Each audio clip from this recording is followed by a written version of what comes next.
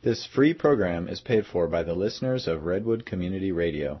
If you're not already a member, please think of joining us. Thank you. Q Shelter Cove 99.5, and we're live and archived on the web at kmud.org. And the views and opinions expressed throughout the broadcast day are those of the speakers and not necessarily those of this station, its staff, or underwriters. Time will be made available for other viewpoints. Thank you for joining us. And support for KMUD comes in part from Golden Dragon Medicinal Syrup, an anti-inflammatory, antifungal, antibacterial, antioxidant medicine made without heat or ice. Golden Dragon Medicinal Syrup is organic, edible, topical, cosmetic, and water-soluble. Information is available at goldendragonmedicinalsyrup@gmail.com and by phone at 707-223-1569. It is 76 degrees and 7 o'clock. And it's time to ask your herb doctor.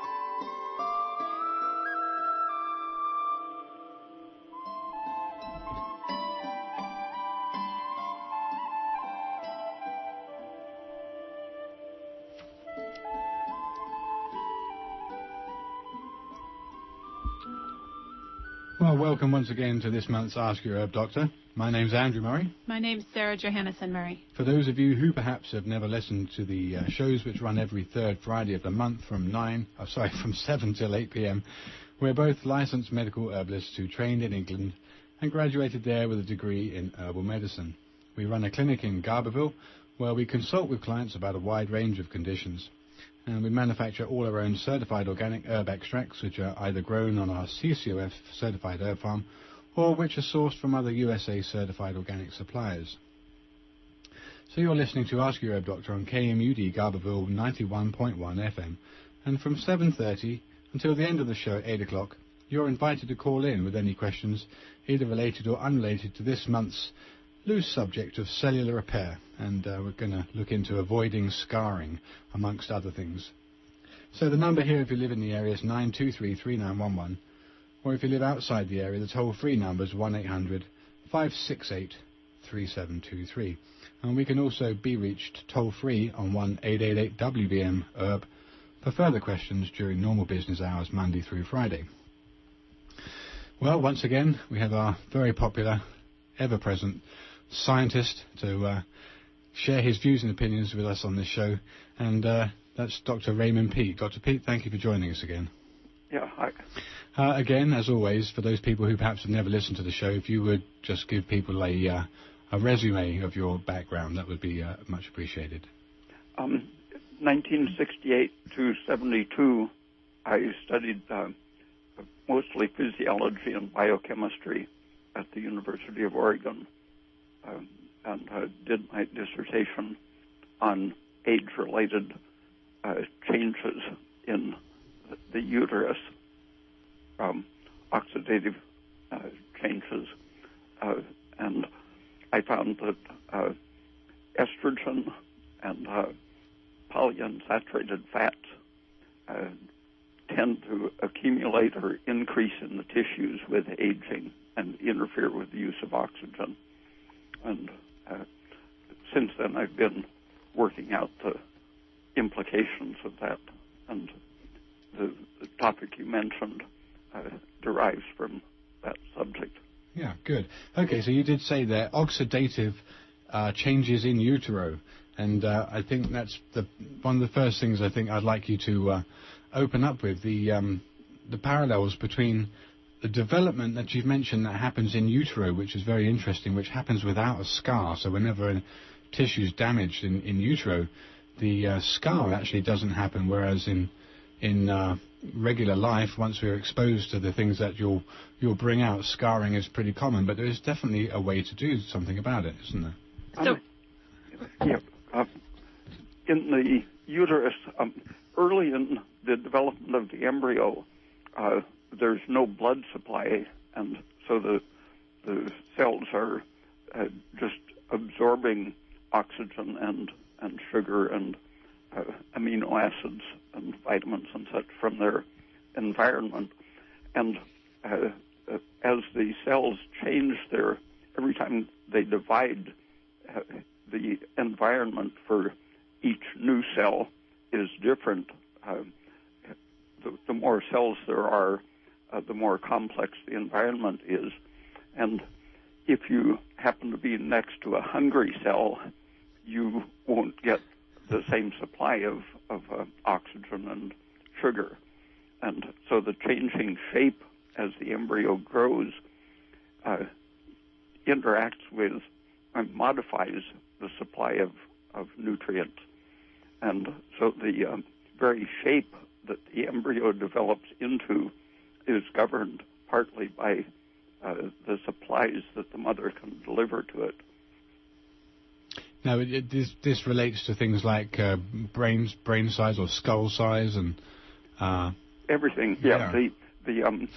For example, they knew in the 50s already that if you lowered the blood sugar of a well-developed fetus using either estrogen or insulin, which would lower the blood sugar, the brain cells would simply stop multiplying as long as the blood sugar was inadequate. And if you take a chicken embryo in an egg, for example, its brain stops growing exactly when the hen's provided glucose supply is used up. But if you open the egg and inject a little bit of glucose, the brain will start growing again, and the chicken will develop with a bigger brain than normal chickens ever had. So this is why it's so important for pregnant mothers to have optimal nutrition, because it's supporting the growth, the brain development and the growth of their baby to an optimal level. Yeah, but from the month 6 to delivery, most of the brain cells develop. In fact, about half of the brain cells that are present at month 6 die off, and that's how you can influence the size of the brain by providing sugar. The more sugar there is, the fewer of those month 6 brain cells will die off. Maybe pregnant mothers needed to just be hooked up to an IV of fructose. Fructose. Yeah, there you go. I know you've mentioned in the past that fructose crosses the placenta like glucose, but it doesn't come back to the mother, so it's stays trapped. It's a good sugar to provide. Yeah, it's what the baby wants, apparently, because it doesn't give any back. Well, supposedly, it's very traditional in the Steiner philosophy that mothers should eat a lot of honey, and honey is very, very high in fructose, like sugar is as well. They're both similar, aren't they, Dr. Peat? Yes. Okay, so let's open up a little bit more the differences between scarring in adults when they are compromised by what it is they eat and what they don't do, and how in utero, with the high levels of progesterone and the absence of hopefully the absence of the polyunsaturated fats, scarring is virtually absent. Yeah, there's no inflammation involved in repair. If you remove some tissue in the fetus or embryo, the adjoining cells simply multiply and fill in with more cells. Apparently, you've left the available nutrient supply increased relatively by taking out some cells, and so the neighboring cells have more and can simply grow faster and fill in the space. Right. But in a mature animal, there are many things that interfere with that. The blood supply is interrupted if you have an injury, and so the supply of sugar and oxygen is reduced. And so there are mechanisms to make up for that, to try to increase the delivery of sugar and oxygen. And this is a stress metabolism. I tried to describe it to people that it's your emergency backup. Basically, if your body's not performing under ideal conditions, then it does the next best thing, which isn't a particularly good job. Right, but at least it gets the sugar there to the degree it does, but it has other harmful inflammatory effects. The glucose is largely provided during stress from breaking down proteins. First, you use up what's stored as glycogen, but when that runs out, then you have to break down protein. That's why it's important to only have, to not go longer than 8 hours, because you use up all of your glycogen in your liver, right? Yeah.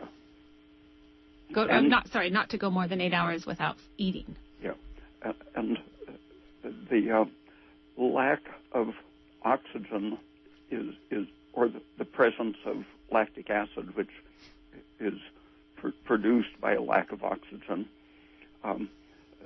either of those turns on the production of a very simple protein that serves as supporting material, but also as a barrier substance, so that cells that are injured put out the framework collagen material, but too much of that will increase the distance that oxygen and sugar has to travel to reach the cell, so it can make the problem progressively worse. The more a cell embeds itself in collagen as a result of the stress, and so you get more framework material, but less functioning cellular material, and that's a scar. Mm-hmm. But if you look at the whole life development of the organism, every tissue has to renew itself constantly.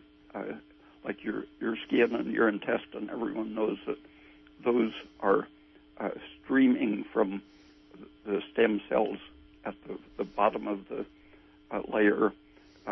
As the cells multiply and mature, they reach the surface where they fall off. But every tissue and organ in the body is undergoing the same sort of movement from stem cells to mature functioning cells.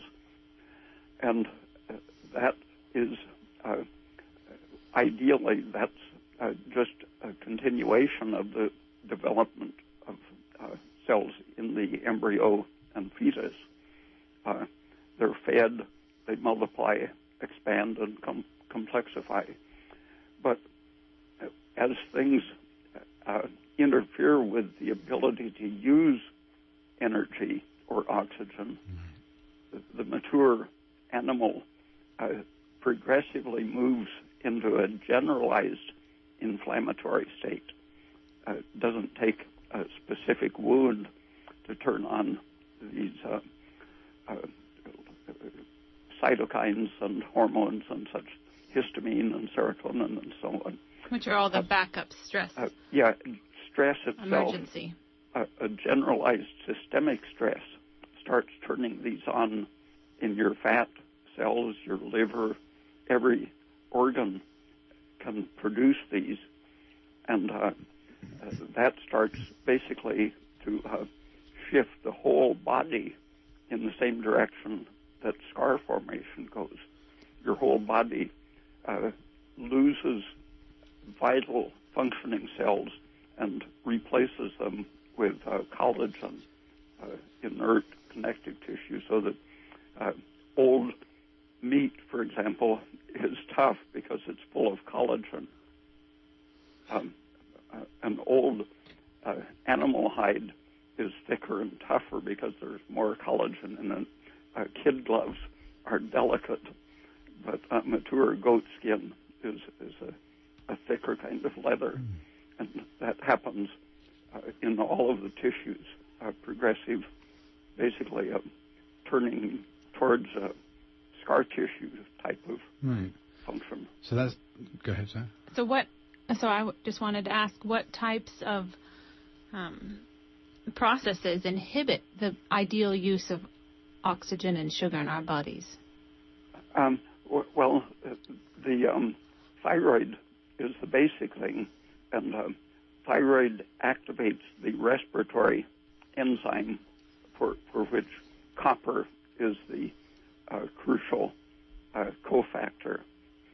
And so if you load up on iron, an excess of iron is one of the things that tends to displace this crucial copper. And anything that interferes with your thyroid function will also interfere with the functioning of this copper-containing enzyme. Too much darkness, not enough good light, reduces the activity of this enzyme. So people need to get lots of sunshine this summer, and it doesn't have to be during the hottest time of the day. Actually, it's more ideal if it's not during the burning hours. So it's in the morning or in the later afternoon, evening. It's the red light that's so regenerative and healing and helps your body use oxygen and sugar more efficiently. Yeah, and in the absence of sunlight, if you just shine a very bright incandescent light on your tissues, within a few minutes, the oxidative enzymes are activated and reduce stress. And of course, the more of your body that's exposed to the red light from the sun is good, or from the light bulbs, normal incandescent bulbs. But even if you just walk around with short sleeve shirts and shorts on in the summertime, you'll be getting, it doesn't matter which part of the tissue it touches, any part will help all of the tissues throughout the body. Okay, so you're listening to Ask Your Herb Doctor, KMUD Garberville, 91.1 FM, from 7:30 until the end of the show at 8 o'clock. You're invited to call in with any questions related to, or unrelated even, to this month's subject of cell repair and how to avoid scarring, amongst other things. Our guest speaker is Dr. Raymond Peat, and thank you again for joining us, Dr. Peat. I just wanted to carry on the kind of concept of not scarring. Healing without scarring is pretty new to me, in terms of the way I think most people understand the way their bodies work. When they get injured, they get cut, generally you form a scar. So what you're saying is really, especially in the absence of PUFA, now the polyunsaturates that people consume in their diet from the liquid vegetable oils and the other sources of polyunsaturated oils have a very negative and inflammatory effect in the cascade that would otherwise produce active cell repair without scarring, as well as the other products would have to be necessary. And some of the worst inflammatory agents are produced directly from the vegetable oil polyunsaturated fats, the omega-6 class form of the prostaglandins. Right. And these are very pro-inflammatory. So, yeah, and the fetus is highly protected against those, so that people talking about the essential fatty acids, so-called, have noticed that human babies and calves are born in an extremely deficient state, they say, and that's been used to sell the addition of fish oil to baby formula and such things. Oh, goodness. When actually it's completely the opposite, that they don't need it and don't want it. Yeah, the placenta protects the baby against those fats. They don't cross the placenta then? No, the sugar that the baby does absorb makes the omega-9 series, which are anti-inflammatory. So humans haven't eaten these oils in such large quantities ever before until the 1920s. And that's part of the reason why there's so many degenerative diseases. And we're going to talk about a few more, like the pancreatic damage that happens to the beta cells from excess omega-6. Yeah, if you would, Dr. Peat, I know in the past you've mentioned this as well, but I think to people that are listening would certainly love to hear it again. Diabetes, I know you've mentioned that as a typical illustration of that vicious cycle that builds up when polyunsaturates intensify the stress reaction. And the stress can be just everyday stress. That's true, isn't it? Just normal stress. It doesn't have to be physical trauma. Yeah, anytime your blood sugar falls, that's a stress reaction. It first calls up adrenaline to move glycogen into the bloodstream, largely out of your liver, but your muscles have quite a bit of stored glycogen too that they can use. And adrenaline first activates that. But when you run out of the stored glycogen and your blood sugar falls more. And how long does that take?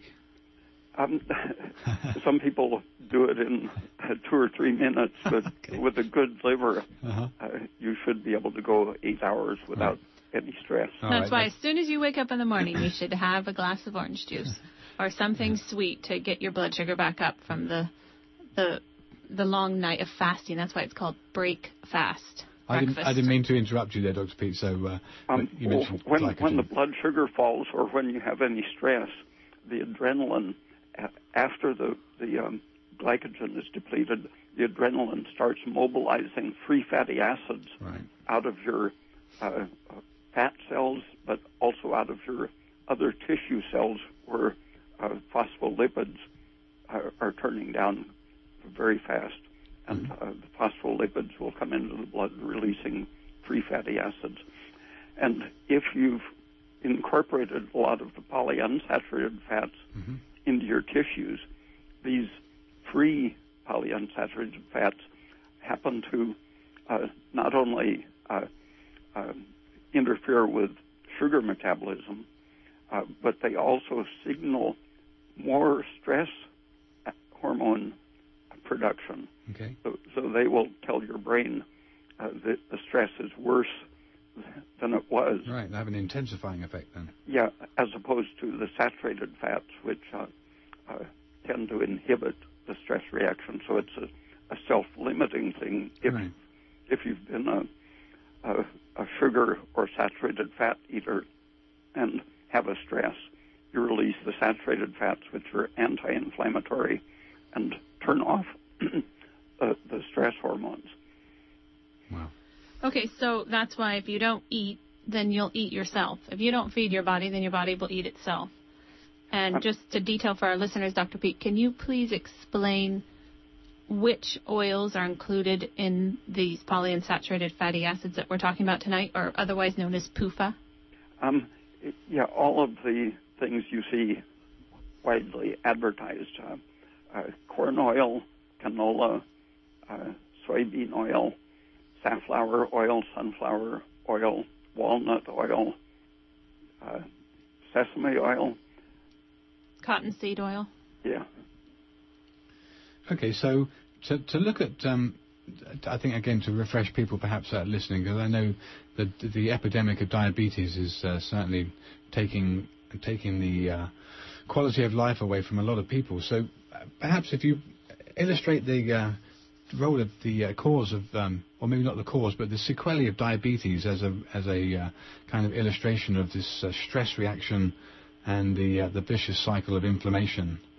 The American diet in the last 30 or 35 years, when the diabetes and obesity have been increasing so much, the polyunsaturated fats are the biggest increase in our diet, not sugar.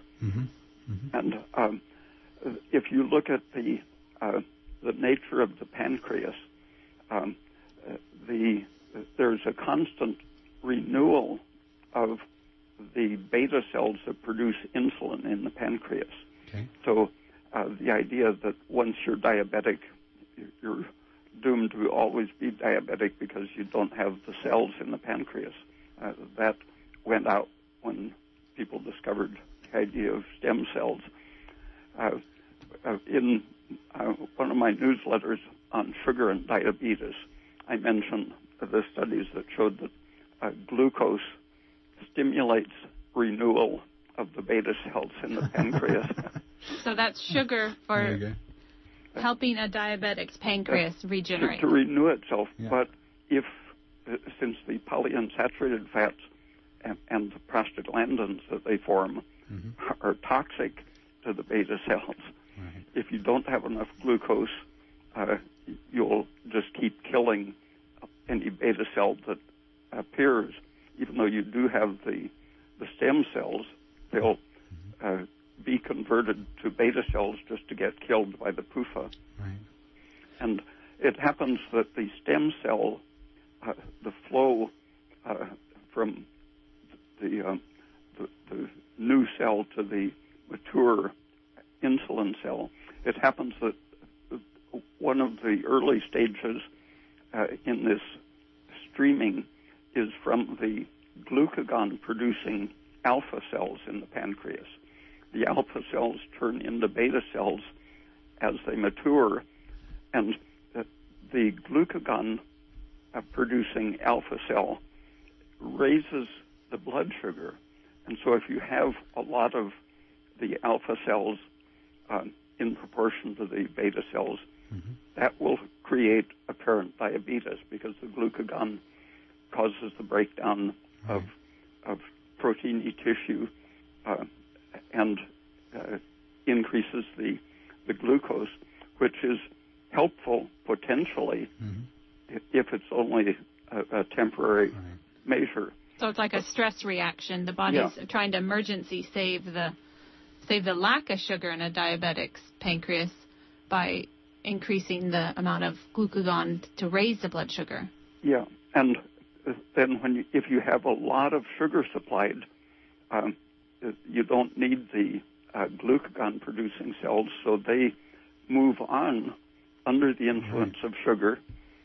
The flow is increased, and you produce the beta cells, and the sugar should be holding down the stress and preventing the free fatty acids, which would form the prostaglandins that would kill the beta cells.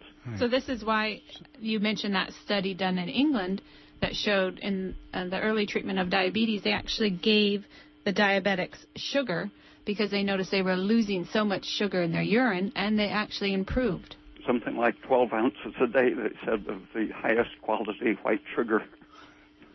Yeah, and they started picking up weight Because again. it lowered the stress and allowed their beta cells to fully develop. Yep. Within just a few days, they stopped producing so much sugar in their urine as they were eating these huge amounts of sugar. And as they stopped destroying their own tissues, they began gaining weight instead of losing weight. Yeah. Okay, so again, I think this moves on to our next topic, the concept of cell streaming and stem cells. Stem cells are a pretty hot topic in certainly the last decade, and I wanted to just make people aware of a couple of different doctrines, and you're in one of them. So it's a kind of the Hayflick doctrine that I know you've mentioned before in the 60s. Basically, the one extreme was to say that there were no stem cells, and then an article that you pointed out that I read earlier from well, I don't think he's actually Israeli, but he's a Jew, and his name's Gershom Zayachek, and he has produced a lot of articles he's actually an MD, but he's produced a lot of articles on the internet about the streaming organism, and amongst other things, the Kabbalistic meditative methods of overcoming cancer, amongst other things, but not to diverge from that. And your opinion about the streaming of cells from one cell type to another is that there really is no point at which cells do not turn into different cells. You're saying that ultimately any cell can become a progenitor or a stem cell. Yeah, that's easiest to see probably in the liver. The Zayachek has demonstrated that there is a flowing from the portal vein side of the lobule in the liver, moving the cells towards the vein in the center of the lobule. But about more than 50 years ago, L.V. Polizhayev was demonstrating that kind of renewal in muscle cells and even brain cells, and showing that even mature neurons, given the right kind of stimulation, can undergo mitosis and become new cells. Mm-hmm. One of the current places where this is important is the idea of adrenal fatigue that a lot of people are talking about. Right. It ultimately derives from the idea of Addison's disease and a misinterpretation of Hans Selye's stress research, in which he showed that very intense stress would cause the adrenal glands to enlarge and even bleed and then die, and then the animal would die. Okay. But if the stress is moderate, the adrenal is very good at renewing itself. You can demonstrate the total renewal of the adrenal cortex by scooping out the contents. Everything that's inside the capsule of the adrenal gland can be scooped out, and the cells of the inside of the capsule, the fibrous capsule, there's a layer of cells that will multiply, and they will, within about 3 months, produce a fully structured, brand new adrenal gland. Wow. And so it's the same idea as the pancreas renewing itself if you give it a chance. Right. And the same logic that you can see in the feedback systems of sugar and glucagon and the shift to insulin in proportion to the available sugar. In the adrenal gland, the cells that are near the capsule are the cells that produce aldosterone, or the class of mineral steroids, mineral regulating steroids. As they mature and stream towards the center, they turn into another layer that produces cortisol and the glucocorticoids. Right. And then at the last stage, they produce the androgens and sex steroids. And they know, it's amazing how one cell knows how to differentiate into all those different types of cells to produce different hormones. And it happens that the things that are most stress-producing, like serotonin, for example, or shock, will turn on the activity of the glomerulosa layer that produces the aldosterone. And aldosterone intensifies some of these defensive stress reactions. And people are now starting to speak of it as an endogenous toxin that activates so many of these stress reactions. Wow. But serotonin is a major factor in turning it on. But it's the first thing produced, and as the organism starts surviving, if it can get past that shock stage with adequate sugar, then the glucocorticoids are produced, and finally the sex steroids, which aren't needed if you're going to be in shock and starving to death and so on. So they're the least important in the emergency mode, but the most important in a healthy mode. Yeah. So this is why it's so important to eat optimal nutrition so that all of your cells can function normally and healthily and regenerate. Yeah. And when you are in this healthy state, producing an abundance of progesterone and testosterone, for example, these turn off the aldosterone production.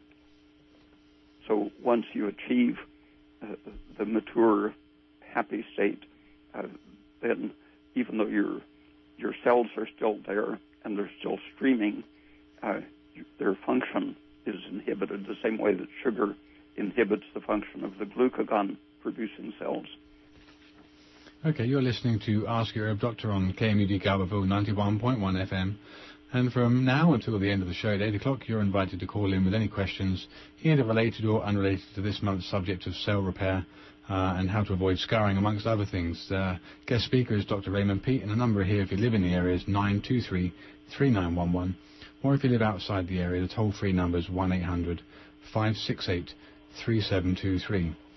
I just wanted to bring out the point that you'd mentioned, that in Africa, and I think the same parallel is something that we heard about or were taught, that honey has been traditionally used to heal wounds and is actually very effective at doing that in the absence of antibiotics or other anti-infective measures. That you've also mentioned that sugar can be packed into a wound. If you don't have antibiotics, even if you have a fairly large wound and you can pack sugar into it, you have a very good chance of healing it properly. Yeah, in Africa, when there was no antibiotic available and they had to do chest surgery, they simply filled up the chest hole with massive amounts of sugar.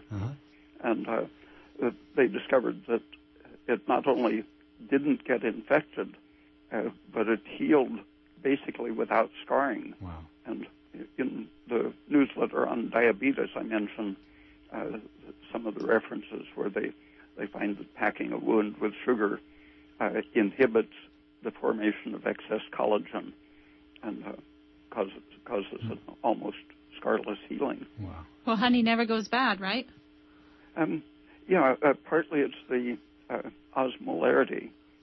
It dehydrates things, but it also has the antiseptic antimicrobial ingredients that white sugar doesn't have, and it has the fructose, which promotes actual healing instead of scar formation. Okay, and some of that also is linked to the fact that the energy supply is present to drive the cellular repair locally. Yeah, keeping the energy supply equal to the demand is what short circuits the inflammation system. It goes right to repair, like the fetus. Okay, all right. Well, let's move on to another subject. I know that you've talked about a little bit in the past, but we've never really done a show based around it, and that was the similarities of toxemia. Now, this will be a subject that will be of interest and importance to pregnant ladies who perhaps are halfway through their pregnancy or not even. That toxemia and preeclampsia have similar effects to what you would expect to see in aging and fibrotic inflammatory conditions, as well as atrophy in general. Just about everything that happens to a woman in preeclampsia and to the fetus is similar to what is happening to advanced aging symptoms. Loss of functional tissue, all kinds of circulatory problems, hypertension, nerve problems, liver malfunction, inflammatory processes everywhere. And in the 1950s, Dr. Tom Brewer was shocked when he saw the drug companies promoting the sale of diuretics to pregnant women to prevent edema. And at the same time, doctors began advocating salt restriction besides the use of diuretics and diet restriction to prevent, supposedly to prevent toxemia, because toxemia involved swelling and edema, and so the drug company said, here's a diuretic to get water out of the body. But the mechanisms by which it gets water out reduces the blood volume, and that tells the kidneys that you need more circulation, more blood, and the kidneys signal with renin to activate the adrenals, for example, to produce more aldosterone, and to try to increase the blood volume to save sodium. Right. And so when you cut down sodium, you make the adrenals produce more aldosterone to retain it. Right, self-defeating.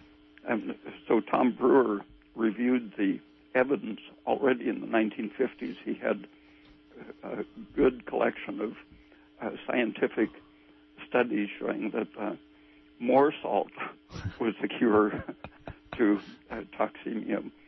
Protein was the thing he mostly emphasized, but protein and plenty of salt and calcium. So milk was the ideal protein, because drinking 2 quarts of milk, you'd get more than 2,000 milligrams of calcium.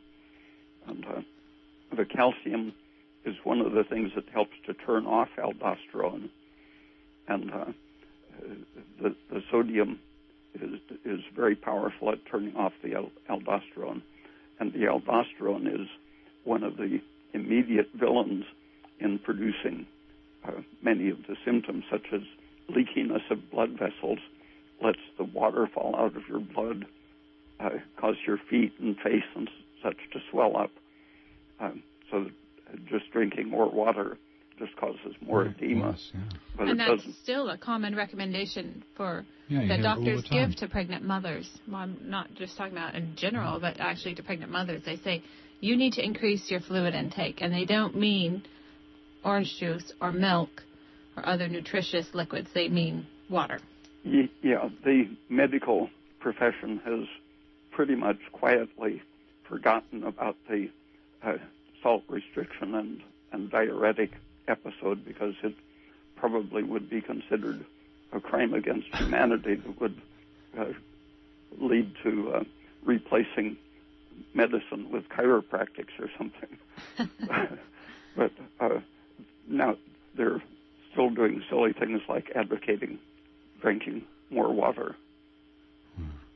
Okay, so to get onto calcium and in its role, I think a lot of people don't understand this. And again, I don't know how it happens. I don't know how the whole thing happens with salt restriction being a medical piece of advice and actually causing edema.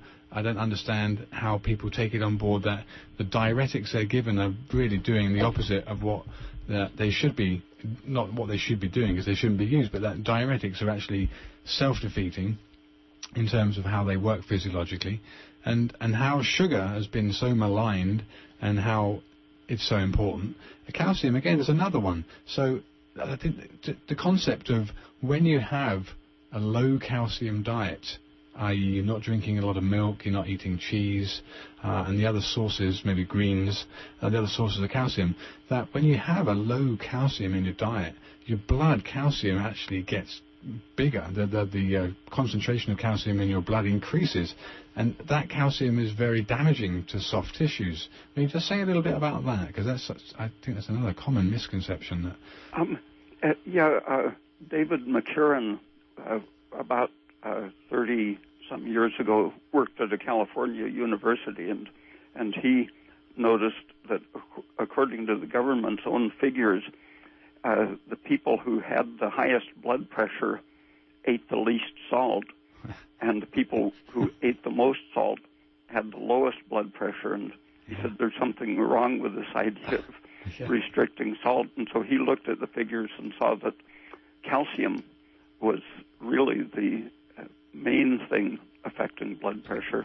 He got fired from that university and moved to Portland, and had about 30 years working at university in Portland, continuing to do research. So there are many papers by McCarran showing that it's really a calcium deficiency rather than a sodium excess that causes high blood pressure.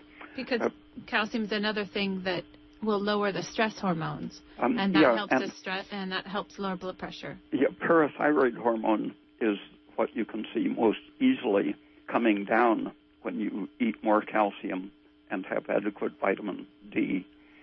And parathyroid hormone increases aldosterone. And so you restrict calcium, your parathyroid hormone goes up. That makes your aldosterone, stress hormone, go up. That makes you increase your blood pressure and retain sodium. Wow. Okay, I think for the last time, this is Ask Your Herb Doctor. It's 7:45. So from now until the end of the show at 8 o'clock, you're invited to call in. The number here, if you live in the area, is 923-3911, or the 800 numbers 568-3723. It'd be a first for the show if no one called in, and I would take that as a very excited state of listeners. People are just so plugged into listening here. I know sometimes we get lots of calls, and at this point in time, it doesn't really matter. But if you'd like to call, that would be just fine. Okay, so the whole calcium thing is another misnomer. Then that calcium, when you don't take adequate calcium, your blood calcium goes up, and calcium gets deposited in the soft tissues, and this is also part of the reason why the cardiovascular disease happens in the first place, because of the insult we've taken. And calcium being taken up into the arterioles and then becoming less flexible. The parathyroid hormone takes calcium out of your bones and moves it into all the soft tissues. Yeah. Kidneys and arteries are where it causes the blood pressure to rise and the arteries to become stiff. Yeah. So a calcium deficient diet leads to hardened arteries and high blood pressure. Yeah. Well, okay. We've actually got 3 callers now, so we better start taking some callers. Hello? Hi, you're on the air. Yes, I know you were just explaining the salt connection, but I want to get a little more clear on that, because so many doctors seem to think that salt is just the worst thing in the world, and especially if you have high blood pressure. And recently I had a situation, well, I'm a bit overweight, and my blood pressure was high. Now I'm on medication that takes care of that. It's pretty mild. It doesn't have side effects. But I've always liked salt, kind of had a craving for it. And I had atrial fibrillation recently, which it turned out was related to suddenly I'd had an overactive thyroid, and I'm taking treatments for that to try to balance everything out. But the cardiologist thought that I should eat, practically cut out salt, because she thought that would help me lose weight and bring my blood pressure down, and that the blood pressure could aggravate the atrial fibrillation. Although it's interesting that weight doesn't seem to have anything to do with atrial fibrillation like it does other kinds of heart disease. So I haven't had an atrial fibrillation attack since I've been dealing with the thyroid, balancing it out. But in the meantime, I'm wondering about the salt thing. I mean, my blood pressure seems to be controlled with the medication. Is there any advantage to cutting back on salt for me? Dr. Peat. The hypothyroidism causes you to lose sodium, and it's probably the main cause of people having high aldosterone. And once you have high aldosterone because of low thyroid or low calcium. Well, I had hyperthyroid. I had an overactive thyroid, and now they're getting it under control.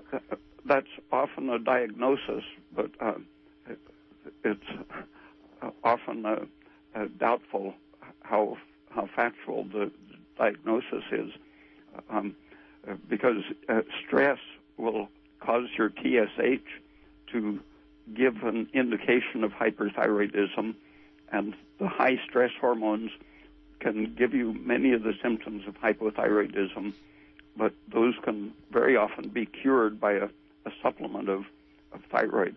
And I'm actually taking thyroid now to balance me out.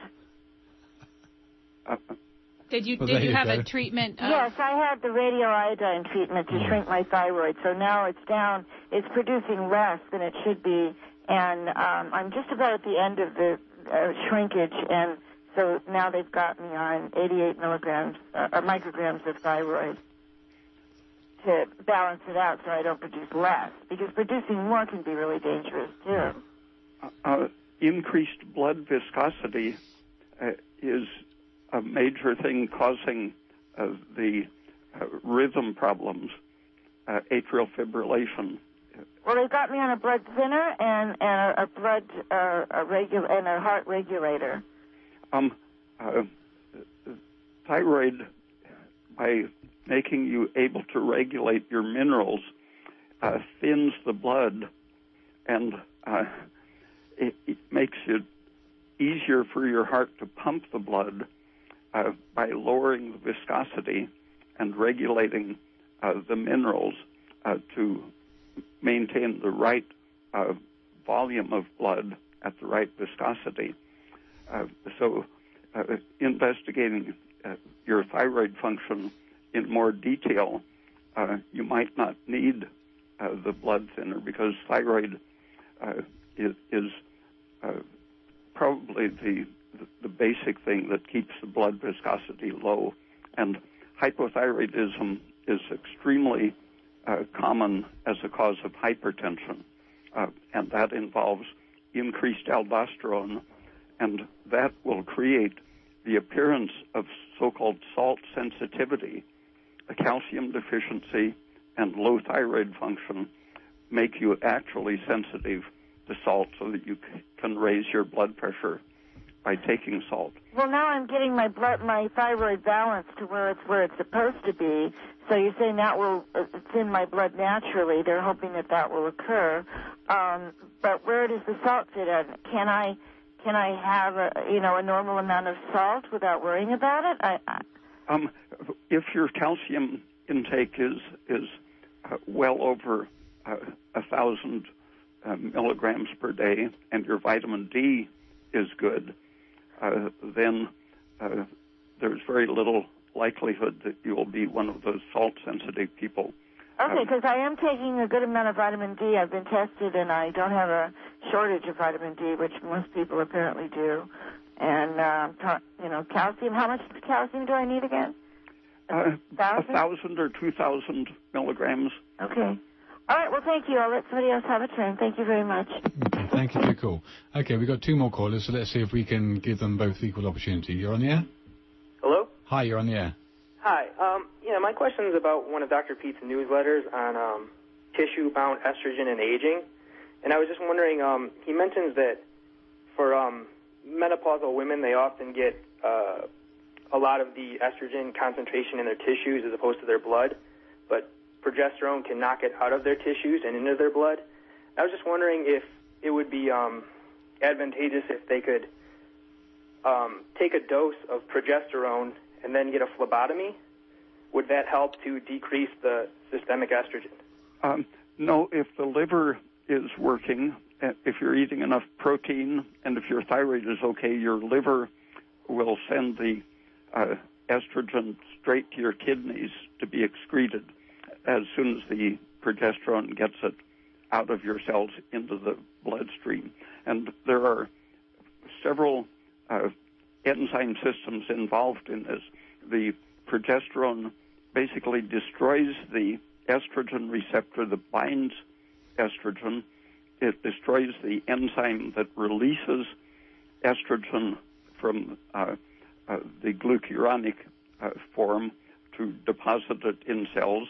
It activates the enzymes that add the glucuronic acid to remove it from cells, and it shifts the oxidative enzymes so that they destroy the active form of estrogen. So everything progesterone does to estrogen system gets it out of the cells, and then your liver will send it to your kidneys to excrete. And progesterone helps the liver get rid of the excess estrogen as well. Yeah, progesterone activates the thyroid to do that. Okay, so their body would take care of it naturally without having to take the blood out. Basically thyroid and protein nutrition are the things that shift the balance. Okay, excellent. Thanks a lot. Thank you for your call. Got one more caller. You're on the air. Hi. I'm going to talk quick and get to the point because I know you have a little time. I was told that in this culture, because people's diets are so acidic, that and there's like a lot of cultures that don't eat any dairy whatsoever, but they eat white rice, but they eat like a lot of fish and, well, not a lot of fish, like small amounts of fish, but a lot of vegetables, and they get all their calcium just straight from that, and they never take supplements, and they don't have osteoporosis. And it was told to me that because of the acidic diets that we have, that the body will actually release calcium out of the bones and teeth in order to save the arterial walls from, being destroyed ultimately from all the acidity to try in an attempt to alkalize it, and that's why, we have so much osteoporosis. And I was just wondering what your thoughts were on that. Where, basically I was told that it wasn't necessary to take calcium supplements if you were, eating a balanced alkaline diet. Well, one of the problems with calcium supplements is that some of the cofactors are very bad, like calcium phosphate.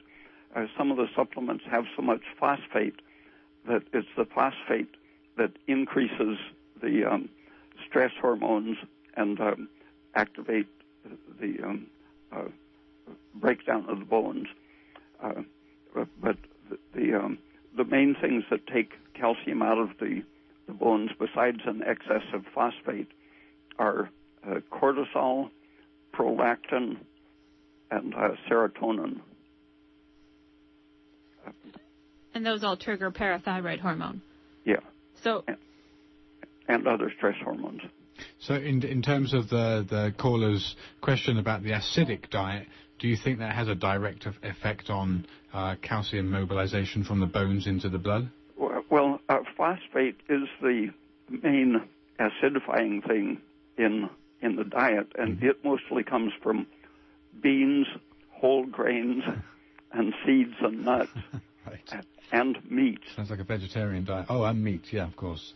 So that's why I think the generalization is that American diet is very acidic because meat is very acidic, whereas dairy products are actually, milk is almost, it's very neutral. Yeah. If anything, it's a little bit alkaline because of the high calcium, and it's actually a calcium deficiency that will cause so much calcium to leach out of the bones and get deposited in the places you don't want it, like your kidneys and your arteries. Okay, I don't know if that answers the question, but we do only have 3 minutes left, so we need to give credit to Dr. Peat and let listeners know how they can find out more information for themselves. Thank you so much. Yeah, you're very welcome. Thank you for calling, and for those people that called in this evening, thanks for calling. Okay, Dr. Peat, thanks so much for your time again. Oh, okay, thank you. So Dr. Raymond Peat's website is www.raypeat.com, and there's lots of scholarly articles there for you to read. There's probably something in the region of about 50, and they're all fully referenced, and many different topics of contention being exposed for what they are. Incredible lies, I think, in short, and like they say, a lie travels around the world faster than truth can get her boots on. Yeah, there you go. Okay, so we can also be reached, as I said at the beginning of the show, toll-free during Monday through Friday at 1-888-WBM-ERB. And in a few days here, it'll be the solstice, the middle of the year, and the days will start to get slowly shorter, but at this point in time, the sun's right in the middle of the sky, and people's thyroid should be doing good from all the sunlight. So vitamin D is going good, and people keep this polyunsaturated fats out of your diet, and you'll be going a long way to improving your health. Anyway, more next month, the third Friday of next month. So thanks for listening. Thank you for listening.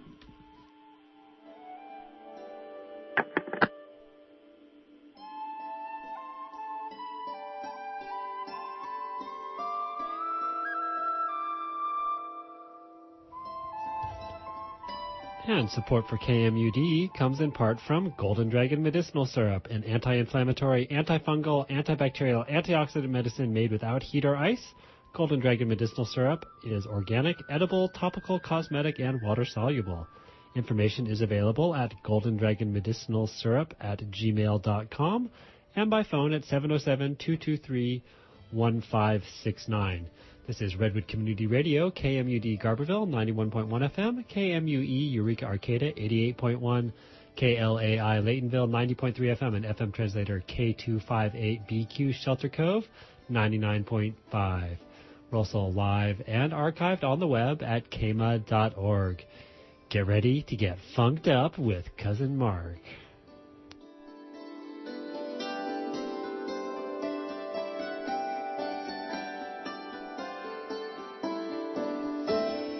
Please remember that this program is supported by the listener members of Redwood Community Radio. If you like what you hear, please consider becoming a member of KMUD or renewing if you've already joined. A regular yearly membership is $50, but we accept any amount. Help us keep free speech alive.